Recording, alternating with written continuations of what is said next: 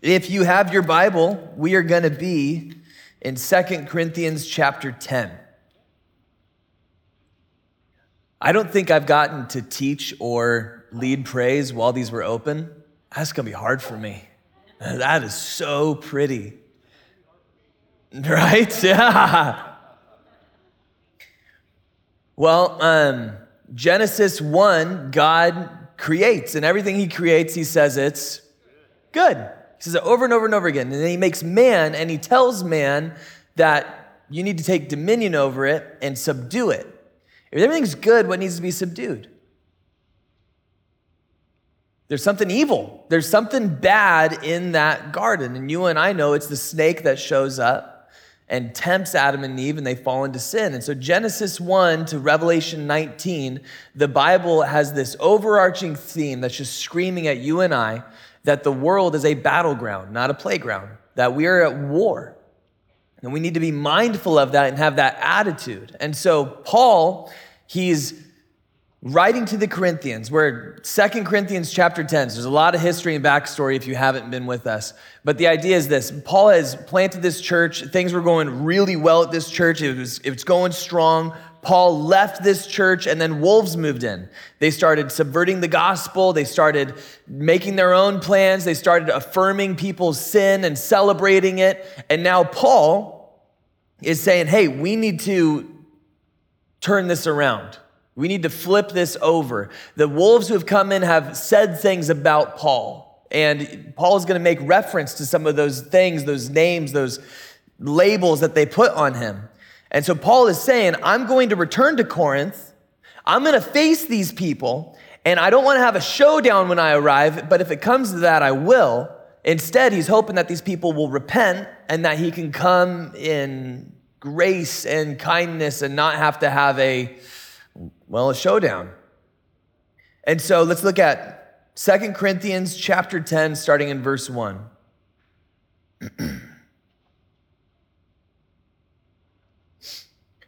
I, Paul, myself entreat you by the meekness and gentleness of Christ, which this is really just a quick, interesting thing. When Paul talks about Christ, he's often talking about the glory of Christ. But here he has this meekness and this gentleness. And I think sometimes we have this wrong idea of what meek means. When you think meek, sometimes you think hippie Jesus, really just calm and gentle and just tiny and pacifist.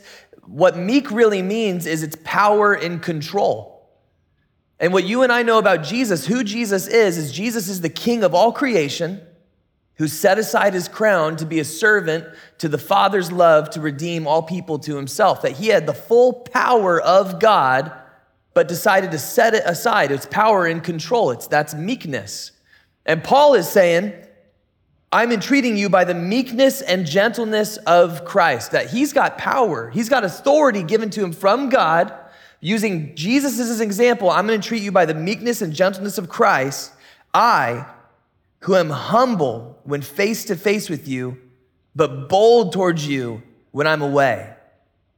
When he's with them, he's mild, he's calm, he's peaceable. But when he's away, his writings, they seem very aggressive. Hey, you need to kick people out of the church. You need to prioritize prophesying over tongues. No more tambourines. I may have added that last part. But he's throwing out, he's pretty aggressive when he writes to the Corinthians. And when he's away, when he's present, he's very calm and he's very kind with them and gentle with them. Something that he's being accused of by the Corinthians is, hey, this guy, he's not how he actually acts. He seems one way to you when he writes, but he's a completely different guy in person. And he continues in verse 2. I beg of you that when I'm present, I may not have to show boldness with such confidence as I count on showing against some who suspect us of walking according to the flesh. He's saying, hey, I don't want to come harshly with you. I've been writing harshly about big, serious things that need to be addressed, that have to change so that the gospel can spread, so the kingdom of God can't be tarnished with these mixed views of, you can live however you like and God is just going to affirm you in that. No, that's not what we're going to do. He's saying, I'm going to be bold to you. I don't want to come with boldness, but I sure can. Can Paul really make that claim? That he can come with boldness? There's this killer chapter in Acts chapter 13, verse 7, where there's this heretic. And here's what it reads. This heretic, he was with the proconsul whose name was Sergius Paulus, a man of intelligence. That's a cool title, just saying. The Bible throws that one out. Man of intelligence. There's worse things you could be labeled as. Who summoned Barnabas and Saul and sought to hear the word of God. But Elymas, the magician, for that is the meaning of his name, opposed them, seeking to turn the proconsul away from the faith. So there's a man, a heretic, who's standing against Paul from telling this man the truth about God, telling him about the gospel, telling him about the plans that God has for his life. And so here's what Paul does. In gentleness and meekness, here's what he does. Verse 9. But Saul, who was also called Paul, filled with the Holy Spirit, looked intently at him and said, "You son of the devil, you enemy of all righteousness, full of deceit and villainy." There's just so many great titles in this chapter for people. "Will you not stop making crooked the straight paths of the Lord? And now, behold, the hand of the Lord is upon you, and you will be blind and unable to see the sun for a time." Immediately mist and darkness fell upon him, and he went about seeking people to lead him by the hand. Then the proconsul believed when he saw what had occurred, for he was astonished at the teaching of the Lord. So Paul is saying to the Corinthians, I can come in boldness. I don't want to come in boldness. I want to come in meekness, power that's in control. I want to come in gentleness. You need to receive the letters, the writings that I've written to you. There are some people who are going to have the opportunity between the time they receive this letter and the time I show up to repent. And if not, I can show boldness. Verse 3. For though we walk in the flesh, we're not waging war against the flesh. For the weapons of our warfare are not of the flesh, but have divine power to destroy strongholds. We don't wrestle against flesh and blood. For you and me, the real battles are spiritual battles. That's where the real victories are won. And the problem is for you and I is we often get stuck in the flesh. And we get frustrated, irritated, irritable. I cast insults back and forth. I get heated. I ruminate on things. I end up causing a lot of my issues to become fleshly when we're not supposed to be people that wrestle against flesh and blood. And if you and I are mindful of that, if we confine the war to the spirit realm, we already have an advantage.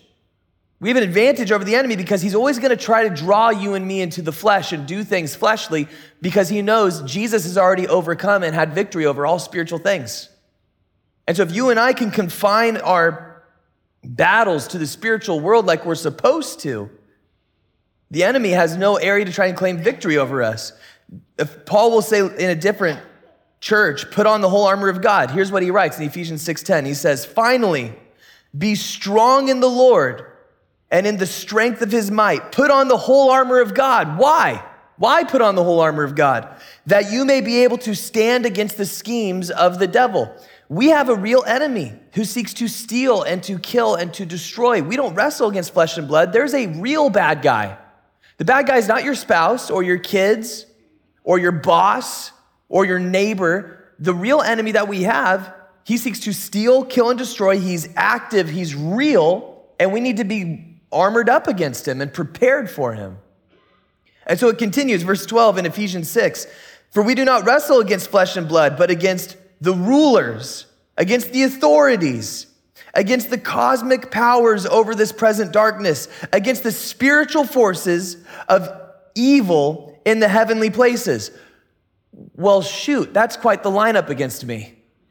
Because a high school graduate from Hidden Valley versus rulers, authorities, cosmic powers over this present darkness, spiritual forces of evil in the heavenly places, I think I might lean on the Hidden Valley guys dropping the ball.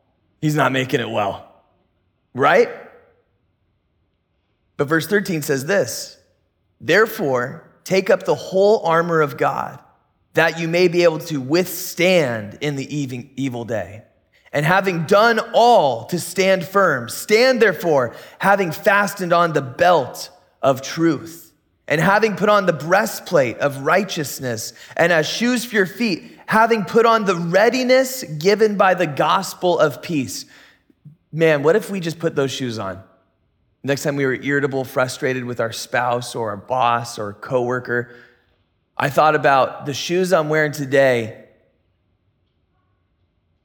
are the readiness given by the gospel of peace, that I'm quickly able to move towards peace that's given to me through the gospel. Like through Jesus, through the work that he's done, I've been made right between myself and God. Maybe I could fix this situation between me and this person. In all circumstances, take up the shield of faith, which you can extinguish all the flaming darts of the evil one, and take the helmet of salvation and the sword of the Spirit, which is the word of God, praying at all times in the Spirit with all prayer and supplication. One of the strongest weapons that you and I have against the enemy is prayer. And it's so funny because it's often that's the thing that we forget the most. When all else fails, we'll pray. Which is funny because if we pray first, all else probably wouldn't fail.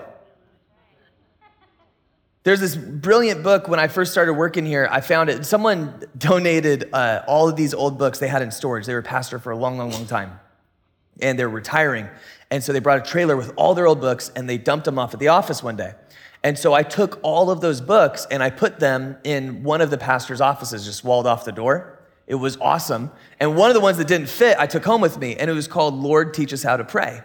And I was thinking, oh, I'll read this. And I remember I'm reading it, and the opening chapter is just saying the average believer does not even begin to comprehend the nuclear bomb that they have access to. That we have the King of all creation who has decided that through the work of Jesus, he wants us to approach him as Father, that we're his adopted kids, that we can go to him with boldness in our time of need, as Hebrews says, and we can pray to the creator and sustainer of the universe.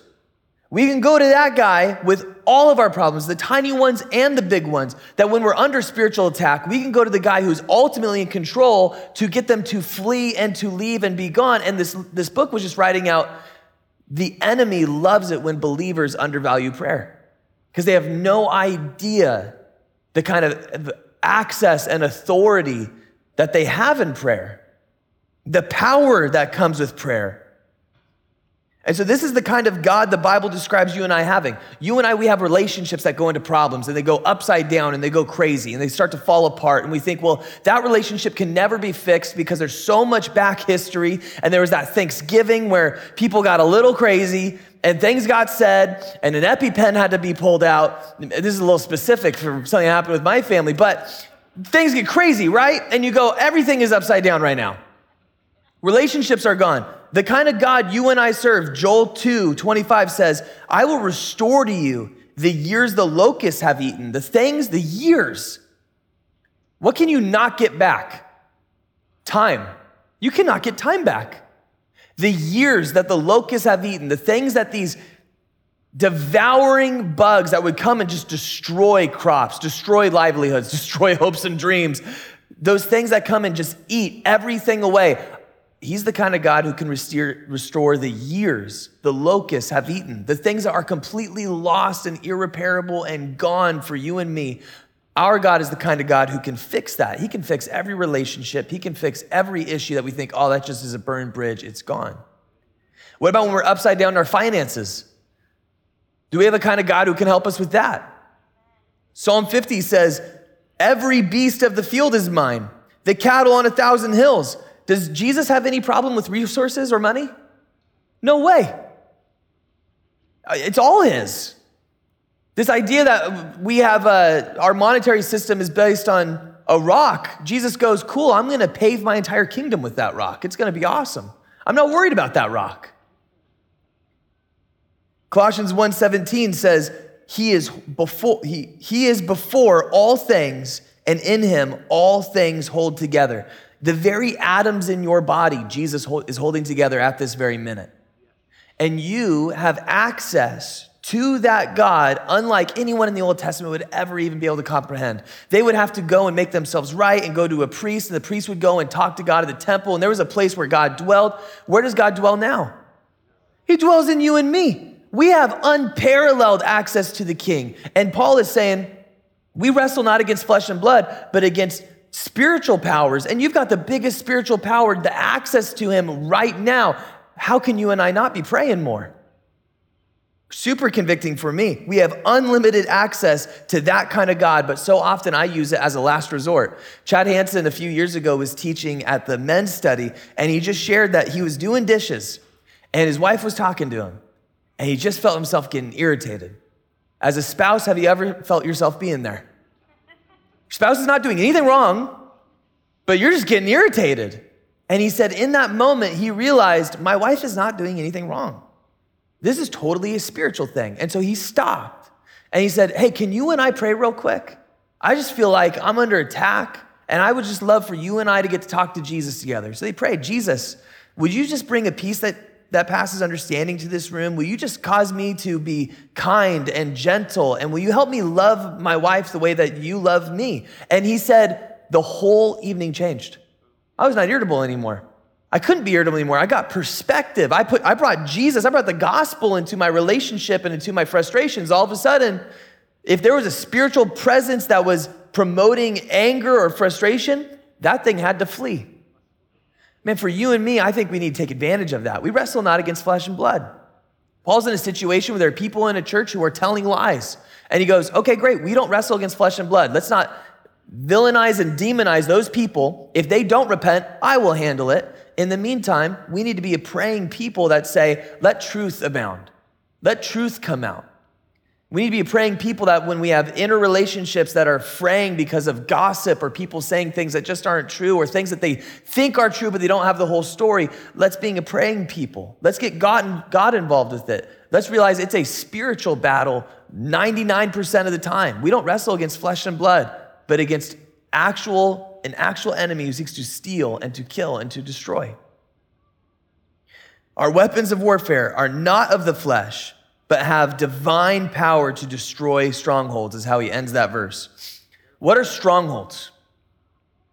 It's something fortified. It's something established. It's something that's not easily conquered.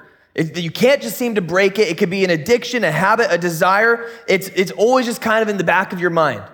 So there's a few months ago, maybe a month ago, time goes by and so weird, and especially when it hasn't been sunny in forever. And we were at the coast, and I was feeling irritable because I'm a dad at the coast with my kids, and it's not sunny. And I think that's not fair to my wife, and that's not fair to my kids. So I go into a store, and I see something there that I've never done. I've never done this before in my life. There's a Red Bull. I think, that'll probably make me happy. At least put a little kick in my step. Dude, it brought color back to life, all right? And then I've had multiple Red Bulls a day since then just to get me normal. You know what I mean? Like I think there was cocaine or something in there. And I hit this high and I couldn't get it back. And then my wife and I on Monday, she had a serious talk with me. We're not having any more Red Bulls. And we're on the honor system right now. It is so hard. That is a stronghold, right? I think about it, guy, a Red Bull would really help right now. You know, it's 4 p.m. on Monday, I gotta teach. No, we're on the honor system. No, but there's real things, that's trivial, come on. But there's real things, there's real issues. You call them besetting sins. There's things that we struggle with since we were a child, since we were young, that are just constantly in the back of our heads. They're habits, they're things that we always turn to, come back to. We think, oh, I've broken that. It's not a big deal, that doesn't tempt me anymore. And then we still somehow find ourselves falling into that thing. It could be a foothold for the enemy, as Ephesians puts it, but a stronghold. The weapons that you and I have the divine power to destroy strongholds. The things that cause you and me to feel trapped because of our history, the things that we constantly engage in, the things that I really, really want to do, the Holy Spirit has the weapons that can destroy these things. The old man, the attitude you and I are supposed to have when those things come to mind, the old man has died. That Jesus has taken the old man, the part of me that had those habits, the desires that I need to do this, and he's killed that man. He's died and been buried with Jesus, and now I have a new man with new habits and new life. And so the enemy will often come and tempt you saying, oh, this is just who you are. No, that guy died a long time ago. That guy died when I accepted Jesus. And now I'm a new man, and I don't have to fall for those things. I don't have to live that way. I don't have to continue that path. And so verse 5, Paul continues, we destroy arguments and every lofty opinion raised against the knowledge of God, and take every thought captive to obey Christ, being ready to punish every disobedience when your obedience is complete. So where do sins start? Because sometimes when we think about sins, at least when I think about sins, I always think about something that you do. Right? Something that you engage in. You tell a lie, you steal, you break something, you don't tell them, you break a promise, you gossip. Like I often think about lies as or sins as something that you engage in, but sin, where it really starts, is it starts in your thoughts. It starts in your thought life. I mean, Jesus even says, hey, you've heard it said, don't murder. Well, if you've been angry with your brother without cause, you've had that thought of just, I'm enraged against this person. I'm so ticked at them. I call them a fool. Okay, great, now you've sinned in your heart. That's where the sin starts. It's a heart problem. It starts in your mind. Okay, well, hey, good job, you haven't committed adultery. When you look at another being, another human being with lust in your eyes, with lust begins forming in your thoughts, it's a heart issue. And so for God, it goes, okay, you've already done it. It's as if you've already committed adultery with that person. Paul is saying, you and I, we need to take every thought captive to obey Christ. Well, man, how in the world do you do that? Because let's say it's not like anger and it's not like lust, but it is actually depression or anxiety. And that this has been an actually super hard season and the sun is out and that's great, but it's not fixing everything entirely. How do I take every thought captive because I just get so bummed out and everything just feels so heavy all of the time? How do I actually do that? This is a conversation I just had with someone recently. What I think you do is you take another one of Paul's writings. It's Philippians chapter 8, where he says this. Philippians chapter 8. Philippians 4, verse 8. Finally, brothers, whatever is true. So first you start going down a list. Is this thing I'm thinking about, is it true? This thing that's bumming me out, that's making me angry, is this a true thing? Okay, it's not true. Okay, I'm not going to think about that anymore. And you have to do the conscious effort of I'm going to push that thing out of my mind and I'm going to choose to think about something that's true. Whatever is honorable, thinking lustfully about another person, is that honorable? Is that just? Is that pure? Is it lovely? Is it commendable? No. So I'm going to make the conscious effort. I'm going to push those things out. I'm going to, in obedience to Jesus, I'm going to take my thoughts captive. If there's anything worthy of praise, if it's excellent, think about these things. What you have learned and received and heard and seen in me, practice these things. And here's the big thing. And the God of peace will be with you. If you're feeling anxiety and depression, you want the God of peace to be with you. And he gives this conditional statement. If you do these things, the God of peace will be with you. I think we need to go through our thought life and go, okay, is this true? Is it honorable? Is it just? Is it pure, lovely, commendable? Is it excellent? Is it worthy of praise? And I'm going to make a conscious effort out of obedience to Jesus. I'm going to take my thoughts captive and think on these things. And I think what will happen is you'll start to see the chemical reactions of your brain change, that you're going to stop being disposition towards the anxious thoughts and the depressed thoughts because you're going to be taking your thoughts captive and forcing yourself to think about the pure, the good, the just, the excellent, the praiseworthy. That your brain is going to want to start giving you the things that you keep making it focus on anyway. And as you do that, I think you start to take every thought captive, as Paul is telling you and me to do. And so verse 7, look at what is before your eyes. If anyone is confident that he is Christ, let him remind himself that just as he is Christ, so also are we. For even if I boast a little too much of our authority, which the Lord gave for building you up and not for destroying you, I will not be ashamed. I can come and build you up, and I can come and destroy, Paul is saying. Sometimes, in order to build up, in order to raise something up, what do you have to do? You have to destroy parts of it. Some parts are rotten and some parts are bad. My dad and I were working in this bathroom, and there was a part of the tile that had kind of come loose, and my dad kind of messed with it a little and it fell off. And you see under the tile that water had seeped in behind the shower and rotted out the drywall. So there's just this brown drywall there. So you pick up the drywall a little and that falls off, and then you see, oh, there's a little bit of rotten wood behind, that comes out. And so you have some choices. The choices are, you can pull all the rotten stuff out, purify it, and fix it and make it new, make it better, or you can give it the landlord special and just paint over it, right? Those are like the two options you got. But the right thing to do is, okay, I'm gonna tear out that rotten thing. I'm gonna destroy this thing, even though it's gonna be a pain, even though it's gonna be hard, even though it's gonna be a lot of focused work, because it's gonna make it better in the long run, because this is what it needs to be. And so Paul, this church has got a lot of problems, and he's saying, I will come and destroy if I need to. If I come and there's rotting people there, if there's people who are permeating the rest of the group, the good people, and it's causing them to become rotten, I'll pull them out. Because if you leave wood rot, it's just gonna spread. If you leave a leaky area, it's just gonna keep spreading. And Paul is saying, okay, I can come and I can tear out what's rotten. I can remove it and I can rebuild. There are people at this church who are rotten. They're putting people against Paul. They're doing friendly fire. There's nothing more lame for a church to do than friendly fire, than attack Christians, especially when we don't wrestle against flesh and blood, but against a true enemy. How much more does he love it when you fight other Christians? You're fighting people on your team. He loves that. Paul is saying that's completely anti the gospel. It's completely anti what we're going to do. And right now they have a choice. They can repent. Jesus can make them new. He can renew them. He can purify them. And they can be like there is no rotten part in them. Jesus has the authority and the power can do that. Or Paul can come and remove them.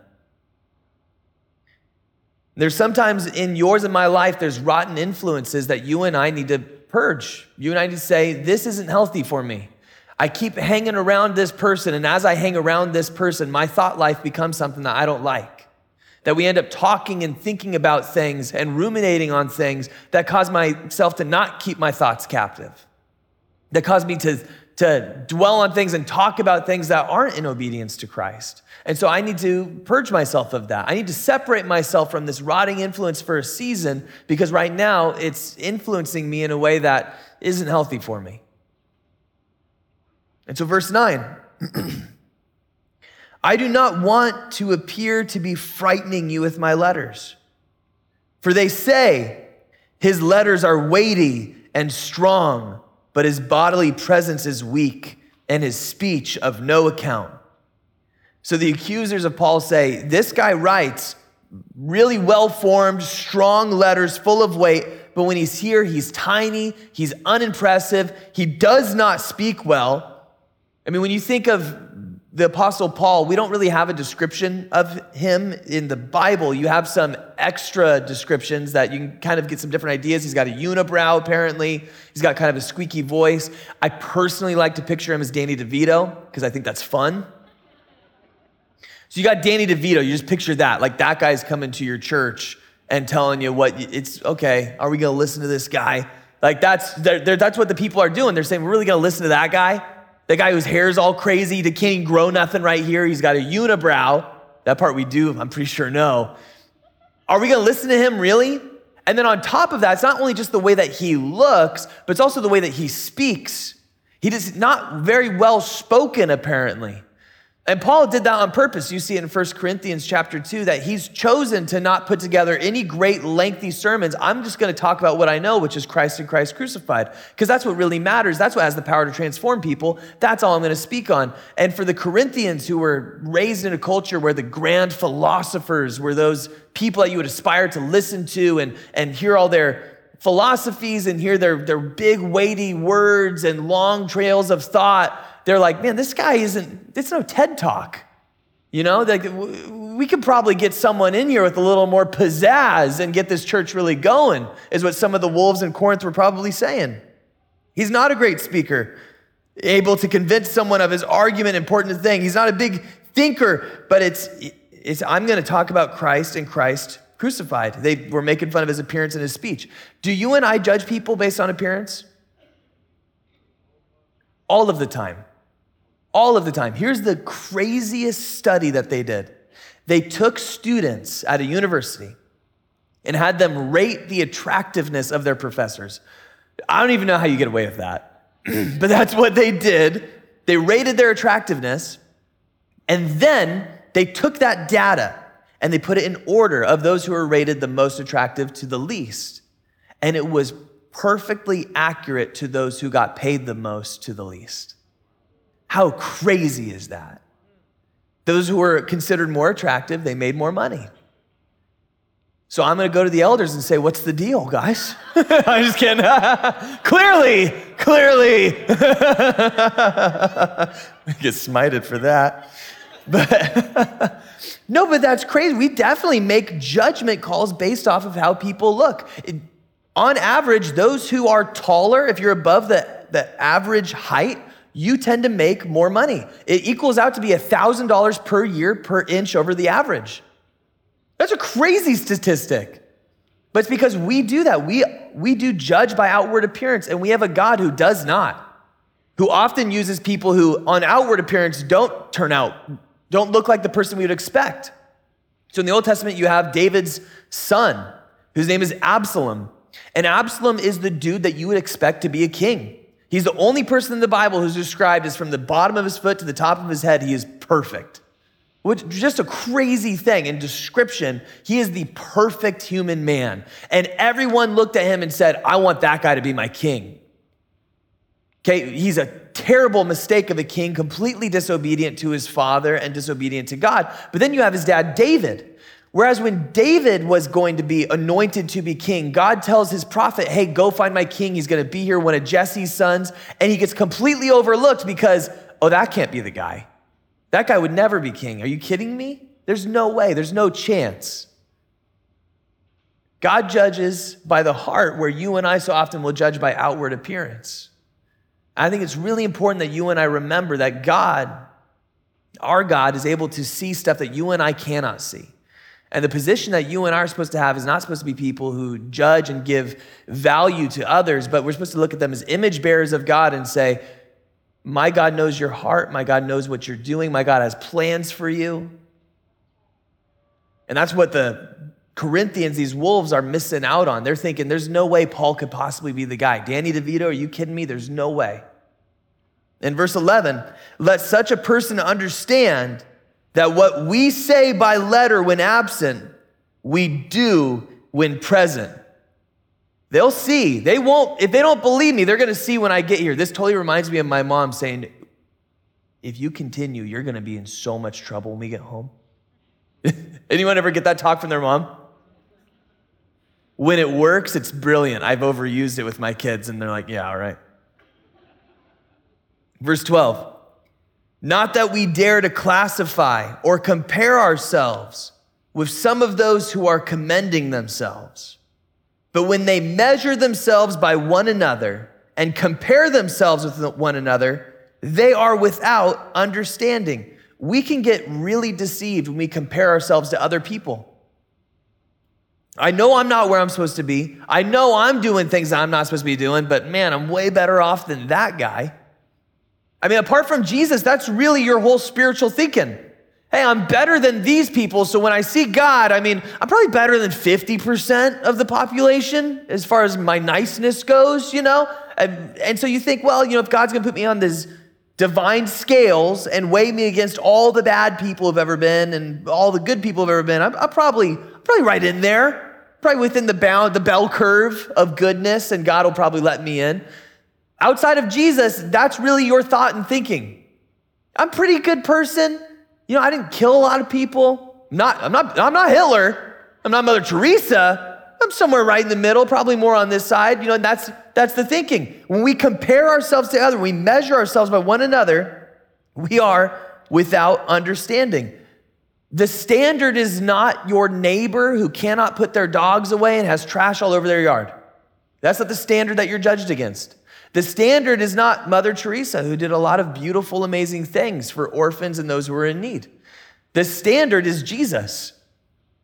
The standard is so incomparably high that you could never, ever reach it. In fact, when Jesus is telling his disciples where the standard is, he says, you would have to exceed the righteousness of the scribes and the Pharisees, which those are people who spent all day, every day, ruminating on God's word, trying to keep the law and be completely obedient to God. And you're saying that my obedience would have to exceed theirs.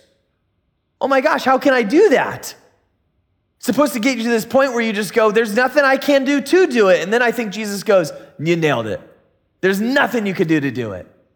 There's nothing you can do that could earn your salvation. You should never be weighing yourself against different people, because where you weigh is with filthy rags.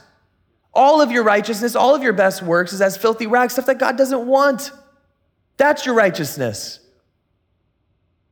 And so when we compare ourselves to other people, we're completely disregarding the gospel, because the whole point of the gospel is to tell you and me, there's nothing I could ever do to earn salvation. I was completely lost and on my own and without hope, but God in his mercy and his kindness and his gentleness pulled me out of that, out of no work of my own, but out of all of his work. And now because of the work of Jesus on the cross, freely by grace, I'm able to be accepted into God's family and receive life and life abundantly in him. And now I don't compare myself to other people, because if anything, I'm worse.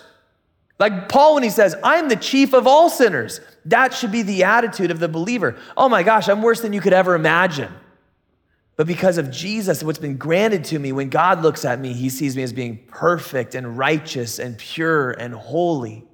That I've got a God now who, Hebrews says, which is a phenomenal text, that God forgets your iniquity. Talk about taking a thought captive. Your sins, God willfully chooses to not remember them anymore. They've been paid for on the cross. God does not label you for them or keep an account and go, man, Justin keeps on doing that thing. He got a Red Bull again. He doesn't do that list. He forgets it. He wipes it clean like it never happened, like it's no more, like it was never true. And now when I stand before God, I have Jesus' righteousness upon me. And so weighing ourselves to other people doesn't gain you anything, doesn't benefit you anything. It makes you look like a fool. And that's what Paul is saying about these people. You need more than you could ever imagine. You'd have to exceed even the best, and no one could ever meet that standard without Jesus. Verse 13, but we will not boast beyond limits, but will boast only with regard to the area of influence God assigned to us to reach even to you.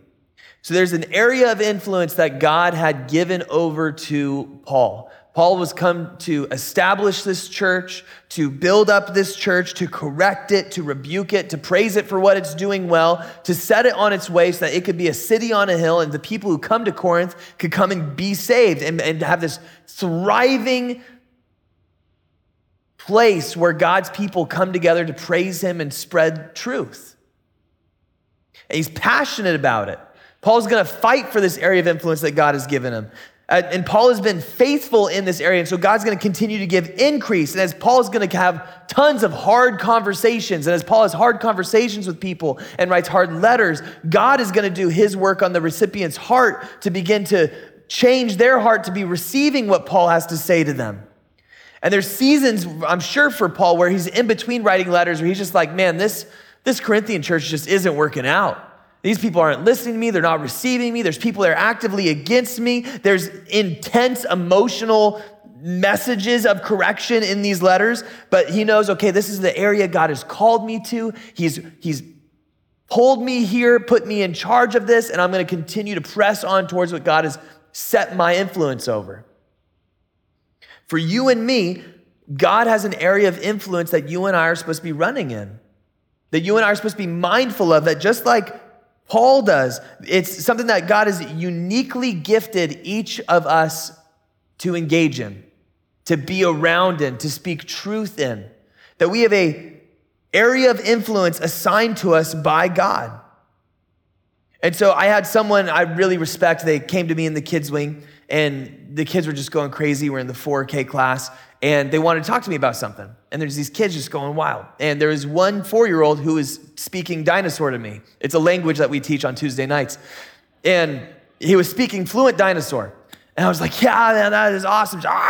And then the kid ran off. And this person I really respect goes, man, I could not do this. Like, this is the worst thing in the world to me. And I'm like, this is the best time of my life. Like, this is so fun. I get to play with kids and talk to them about Jesus. And then I'm explaining just the economy of heaven to them. I'm like, Jesus says he remembers if you give a glass of water to a kid. Dude, I'm rolling in it right now. Like, you have no idea. I don't stop at water. I'm doing goldfish. I'm doing animal crackers. I mean, I'm getting after it, all right? Like, for me, that's just my area of influence. It's so fun for me. It's almost effortless for me. That's just the area I feel like God has called me to, and I'm flourishing in it, and I love it. It is exciting. I look forward to it. I plan about it all year. I'll write books for it. That is my area of influence. I'm passionate about it. I'll fight for it. For all of us, there is areas of influence that God has given to you and me that we're supposed to do that. We're supposed to be passionate about it, fight for it. I'm gonna bring God's kingdom here. And it might not be the kids' wing, though it should be. It could be all sorts of different areas. It could even be in your own home. It could be your spouse. It could be your kids. It could be your neighbor. It could be your employees. It could be your boss. We all have areas of influence that God has assigned to us where we're supposed to represent him well. And that means being passionate about what God has called you to. And it also means having the super hard conversations and trusting that God is going to work on that person's heart. That means going through seasons sometimes where things are really hard and frustrating and difficult and going like, man, I just feel like no one is hearing me here and there's wolves talking against me.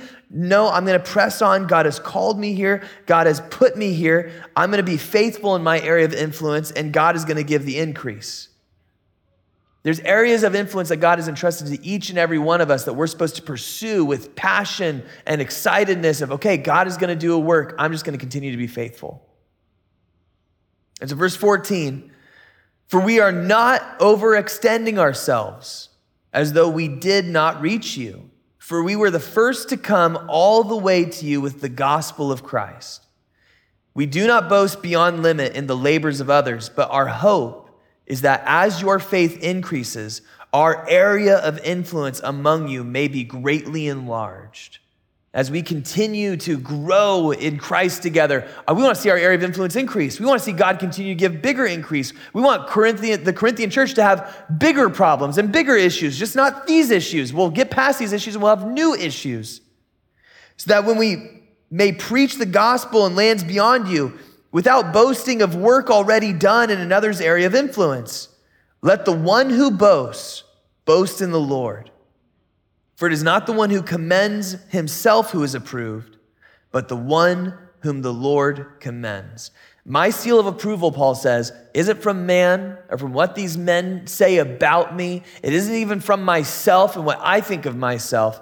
My seal of approval, I know, comes from God. That when God looks at me, he sees a worker approved. Makes it really hard for those wolves to argue against that. And so for you and me, as we're closing out tonight, I think there's 3 things that you and I need to remember. That you and I are in a war, a real spiritual battle. That Genesis 1 to Revelation 19, the Bible is clear about there is an enemy who wants to steal and kill and to destroy, to take away from your family, to hurt your kids. And you and I need to be mindful of that. And the single best weapon that you and I have is prayer. To bring Jesus into all of those instances in our life where we start to feel things going out of control or becoming frustrating, we need to bring Jesus into that moment. And the sweetest thing you could do is to bring your spouse into it and say, hey, can we pray real quick? So the first thing, we are at war. Second thing is don't forget to pray. Because oftentimes I won't pray until I'm deep into a problem. I'm deep into someone being frustrated with me or my life going upside down. I think we need to be people who are, I'm going to take every thought captive and be mindful of it and be on top of it. And I'm going to run these things. Jesus, is this true? Is this commendable? Is this excellent? Is this worthy of praise? And run those things through my mind. And then lastly, find your area of influence and pursue it. God has called each and every one of us to have some area of influence where he wants you to bring the gospel, to bring truth, to bring peace, to bring love to. And it could be your spouse, it could be your kids. And that's not any less than teaching in the kids' wing or teaching here. Teaching your kids to love God and love people by itself could be the single greatest thing you ever do. And Jesus will look at that and say, well done. That was hard. Good work. Because it's really, really important and no one else is going to do it but you. And so whatever area of influence that God has entrusted you, it could be your work, it could be your home, it could be here at church, pursue it. Even when it gets hard, even when it gets frustrating, even when it feels like there's wolves in the congregation, I'm going to pray. I'm going to pray that God is going to do a work in their hearts, that God's in charge of it, and I'm going to continue to pursue the area of influence that God has called me to. So Jesus, we're thankful that we get to be called your people. We're thankful that we have access to the King of the universe, the creator and sustainer of all things, that I can go to you boldly in my time of need and know that I'm not going to receive condemnation and judgment and wrath and fury, but I'm going to receive open arms and grace and mercy and forgiveness. Jesus, help me to be mindful that there is a real battle going on and that I can get caught up in the things of this world of money and resources and relationship. Help me to be mindful of there's a real battle and you've called me to a great work. Help us to focus on what you've called us to, that we can run the race well without growing weary. In Jesus' name we pray. Amen. Amen. God bless you guys.